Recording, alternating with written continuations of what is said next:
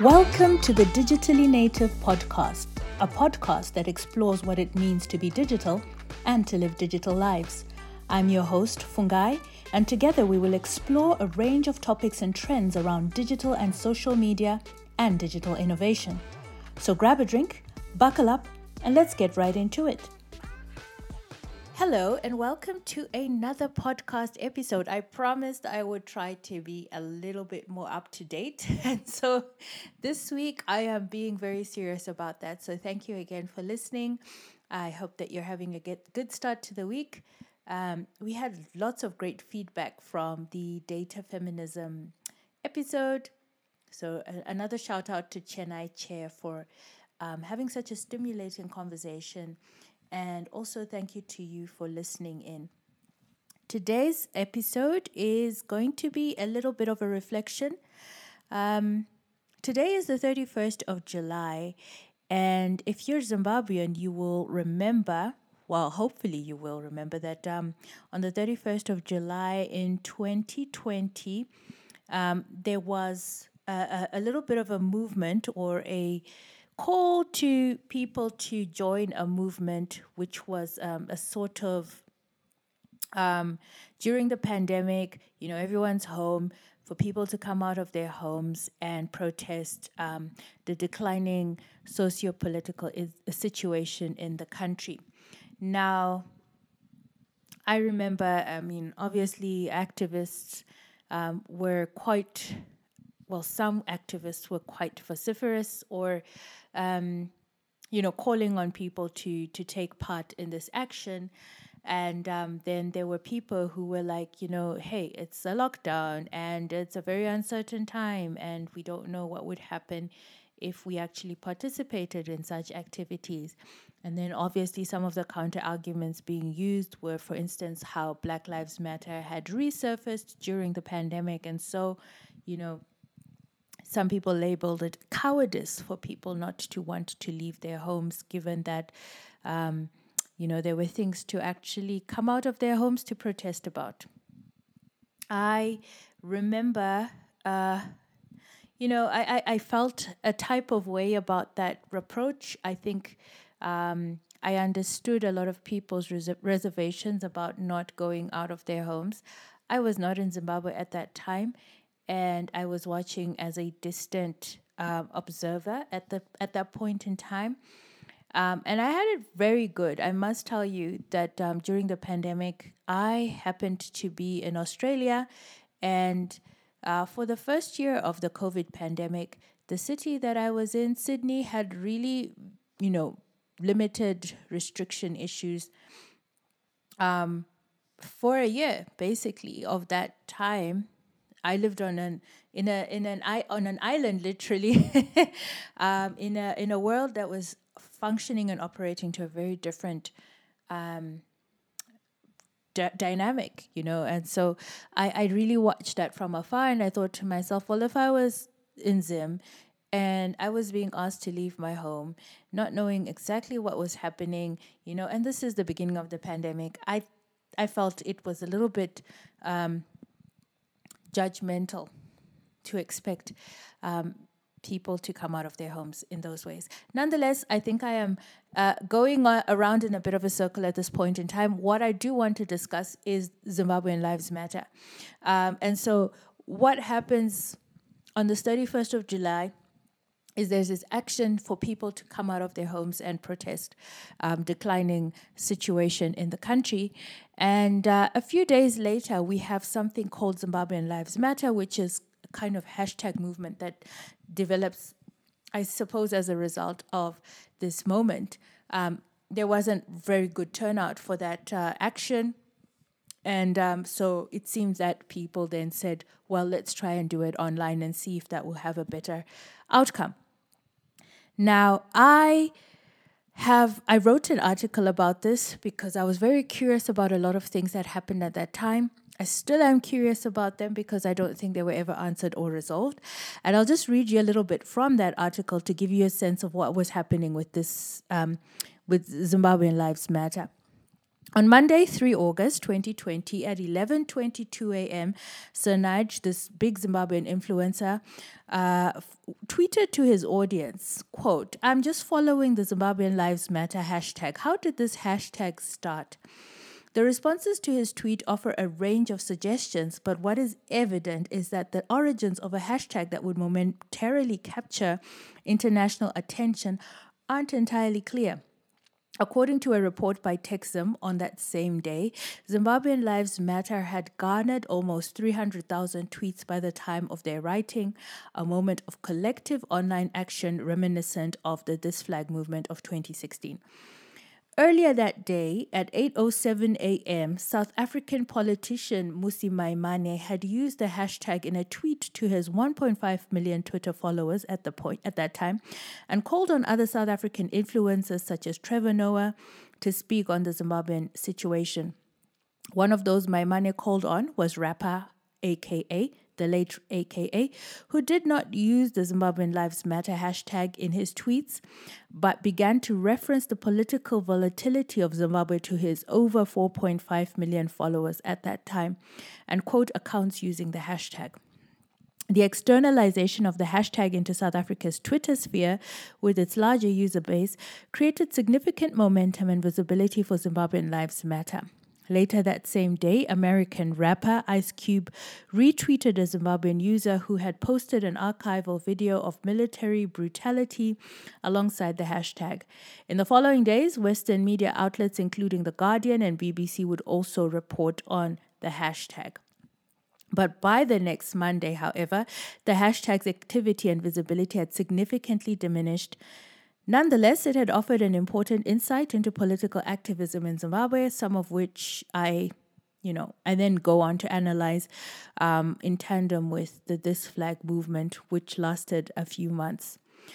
So here we are, and I believe one of the things that we don't do very well in our activism, in our actions, in general, is reflection. And I say this because I remember in 2017, bumping into Pastor Evan Mawarire in a TV shop, minding my own business, going about life. And then there he was. And he had just come back from the US and, had to answer to a lot of charges from the state for his, activism and actions. And I asked him, I said, I said to him rather, I think that if you actually had a session and brought together people who had followed the This Flag movement and explained to them why you left at the height of it, why he left for the US at the height of it, it might do something to make them trust you a little bit more and perhaps come back on board with your action. Nonetheless, he saw it differently, and that's that. And I don't think that this flag movement ever really came back alive. Well, it didn't, despite the efforts of other people who tried to, for instance, have Facebook Live events or discussions that continued the momentum of the movement. It just never came back to life, and that's partially because of the charisma of the leader. I think Pastor Evan Mawarire was able to get people to be really engaged and interested in the This Flag movement. But then also that moment where he left at the height of activism, at that point where people were actually willing to leave their homes to protest or to stand in solidarity with Pastor Evan. And then, he kind of left at that peak. And there is something to be said about people feeling used, abandoned, and exploited.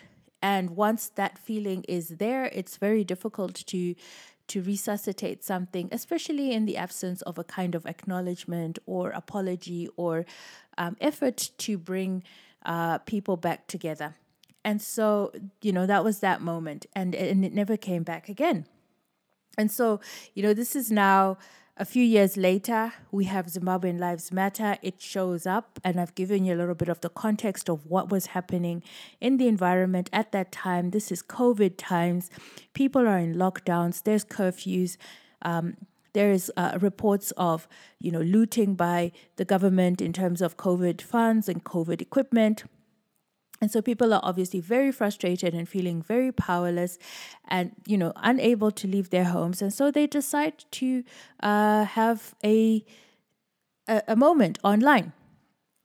And one thing that is really interesting, as I said, from what I just read out, is that no one could actually tell where this movement came from.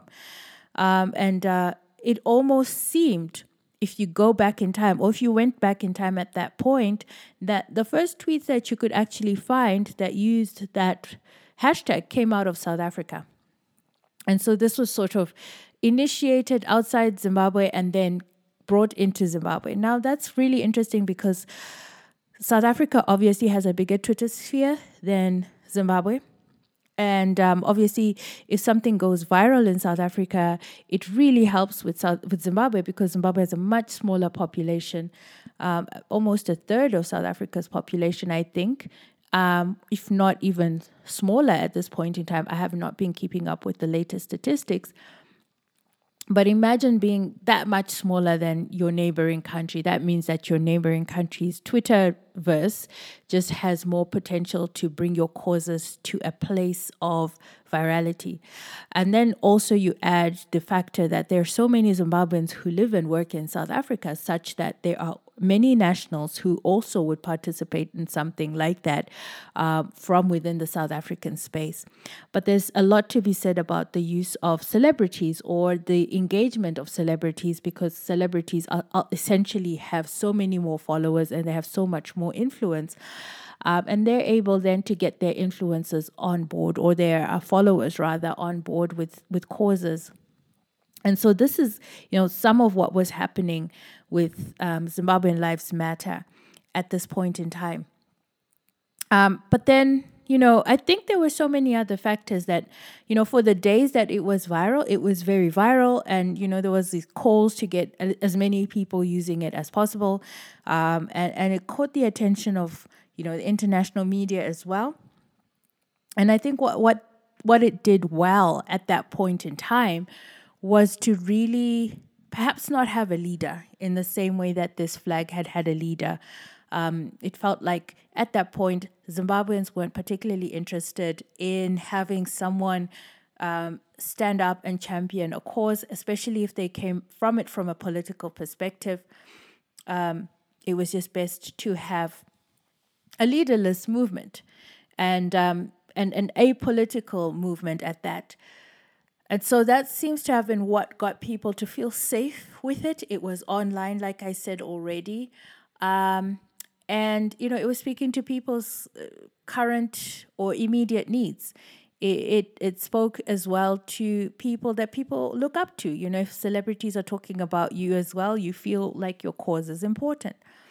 But then just as quickly as it came on the scene, it very quickly disappeared. And I think by the Monday that it started, by the Saturday, it was kind of dying. And I want to have a better analysis of what happened to Zimbabwean Lives Matter, but then I do not have any other response except to say that by Friday evening of that week that this hashtag had started to go viral, a popular radio personality, Miss Red, had given an interview to a Ghanaian radio station about the situation in Zimbabwe, because everyone was now so interested to know, well, what exactly is going on there? And from what I heard on that radio interview, and that's 3 years ago, so I'm working from memory, I believe she came on and said things were not as bad as the media was making it out to be, that it wasn't that there were military tankers on the roads, etc. You can still have a very good life. Life is not like terrible at the moment. And that triggered a lot of people who then felt that she had misrepresented the cause. She hadn't counted herself with the team. And what I saw then on the Saturday was really an abandonment of a movement to become a personal attack on an individual who had not played the game by the rules that she was supposed to, as a fellow Zimbabwean. And I was very curious about that. I saw people who I generally felt weren't driven in those ways to attack her, really just come out. And it became a very, very intense, misogynistic, hateful campaign, which then led to revealing of all kinds of information, personal information about her and her personal life. And I really asked myself, well, what does this mean? Because if you're fighting for emancipation and freedom, and, it's a collective effort, if someone comes in and they don't agree and they say something that is out of turn, how can a movement completely lose its way on that? I mean, I really didn't understand that. And I suppose I still don't understand that. It really actually still confuses me quite a lot, because I just wanted to understand what it was about one person who has her influence. She is an influencer. She has a whole big following, and she has the power to tell a side of a narrative of Zimbabwe, and she did. And that narrative was not the narrative that was expected of her. But she's just one person in this big matrix of people. I mean, there was people with much bigger followings than her who were involved in the movement and the campaign. So I don't understand entirely how she could derail a whole group of people, and the momentum could be lost so entirely on one person. I still don't know what happened. And I still don't want to believe that's what happened, but that's how I saw it. I was on Twitter from the beginning of this movement to the day that it started to disintegrate. And that's exactly what I saw. And I think it's also really interesting because she gave this interview to a Ghanaian radio station, which, as far as I know, doesn't have that big of a reach globally. So if it was a feeling that, she was spreading a message that didn't go along with the main narrative of Zimbabwean Lives Matter, I wonder if it mattered so much that she gave this interview to a very small radio station. Not very small. Let me not call them very small. I do not know this radio station well enough, but I do know that it wasn't a radio station of this great global significance. So I just didn't understand that entirely. I felt like, it was a moment that really showed what happens when people are very emotionally driven. And, really, it was a terrible time. COVID was a terrible time globally. And when something just gets to a point where people are so frustrated that they take out the frustrations onto a person who is probably the closest thing that you can take your frustration out on.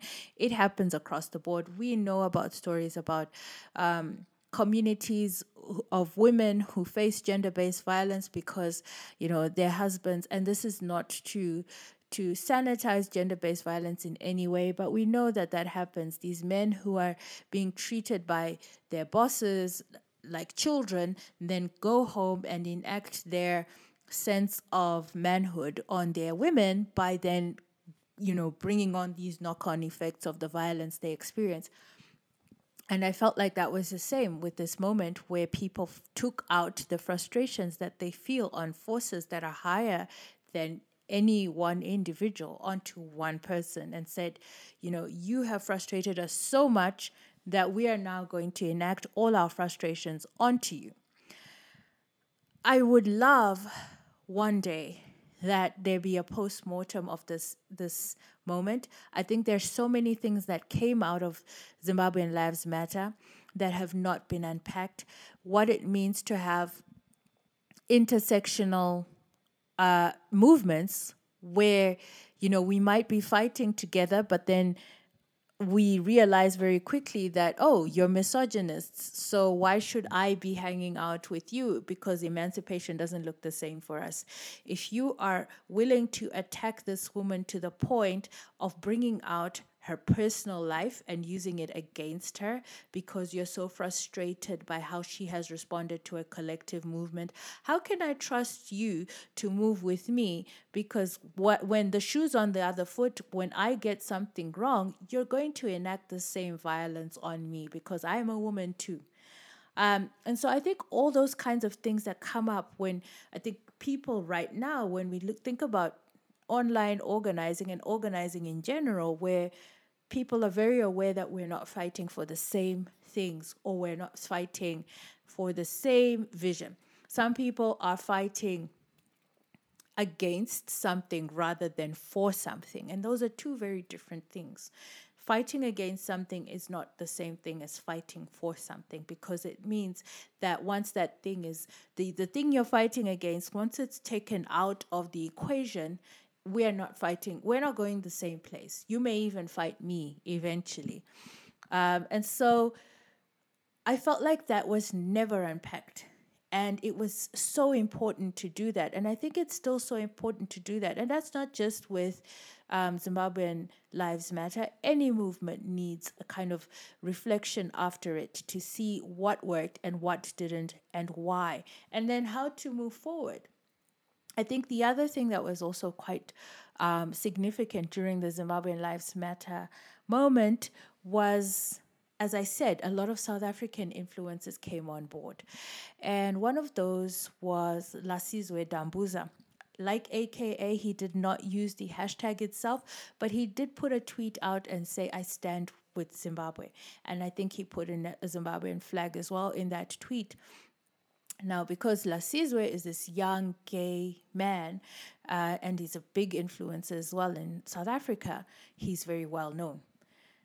And some of the responses to him were, again, another moment of really deep reflection needed, because here is this person who doesn't owe us anything as Zimbabweans coming out and using his platform of over 1 million Twitter followers to say, I stand with you.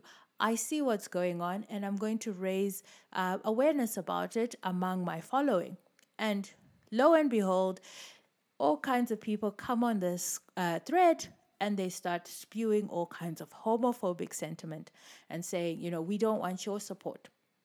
It's fine. If we are going to continue to suffer, it's fine, as long as we don't have you talking for us. Now, again, very worrying, very concerning. And again, if we're fighting for freedoms for all, and this is what's happening, then we're not fighting the same fight. You're homophobic, you're misogynistic, you're not intersectional. We're not fighting for the same things. We're just fighting. Most people are fighting against something rather than for something. And I think these are such important conversations to have within movement building, within organizing, to really think about why sometimes we do not attain the realities that we desire. It is because sometimes we're actually pushing in opposite directions to one another. One is pushing the other way, the other one's pushing the other way, and the other one's pushing down, the other one's pushing up, and we don't move. We're stuck in the same place because we don't have agreed values, we don't have agreed visions, and there isn't space and pockets for everybody's needs and grievances to be met. Now, that's not to say that we can never have a perfect movement. No such thing exists. And if it did, we would all be free. But it is to say there is importance in us looking at what goes wrong when movements fail, and who felt like they were no longer safe and why, and who feels like they're not going to be safe in the future and why people are silent, why people act, why people don't. I think even just going back to the 31 July moment, why did people not feel comfortable to go out their houses? Did anyone actually ask? Or was it just a command to say, hey, let's go out of our houses? And if you're not, you're a coward, which was kind of the kind of sentiment that came with that. So I think that there's always importance in conversations. There's always importance in trying to figure out what has gone wrong or to at least document it. And so this is my little contribution to that. I would also just add the interesting dynamics of how movements grow when people can offer solidarity across nation spaces. It's so important to think about. You think about countries like Nigeria, you think about something like NSAS. Nigeria has a huge, huge population, over 200 million. They don't really need anyone outside of their nation space to support any kind of movements that happen within Nigeria, because Nigeria itself is such a big country and it has such a huge diaspora. But what do smaller countries need, and how can they achieve their realities? And become more strategic in thinking about that. So if you ever want to start a movement and you're a smaller country, how do you get it to be engaged with in other countries, in other nation spaces? How do we use the digital space to reach these influencers who have these followers, to use your diaspora across the world to also to influence your movement and your cause? So I think there's a lot of things still to be unpacked, and it's been 3 years and I don't see any of it, and that's a little bit frustrating for me, because I like that people document things and that they reflect on them. I think reflection is always a good thing. Engagement is always a good thing. So this is my little contribution to this moment. And I will look forward to hearing from you if you have any thoughts as well about what this moment meant and what activism looks like in this online reality at this point in time. I mean, now we don't even call this platform Twitter anymore, it's called X. We've seen the new logo. And so who knows, what will Twitter look like? What will X look like in the future? But I think there's just so much generative conversation that can be had about things that have worked and things that haven't worked. And I'd really like us to have a conversation. So, even if you're not Zimbabwean and you have little some perspectives about, online organizing and things that do go wrong and things that do go right, please do share. I'd love to hear from you. All right, I will keep it to that, and we will see each other. I will see each other, hear each other. Well, you'll hear me soon. Take care.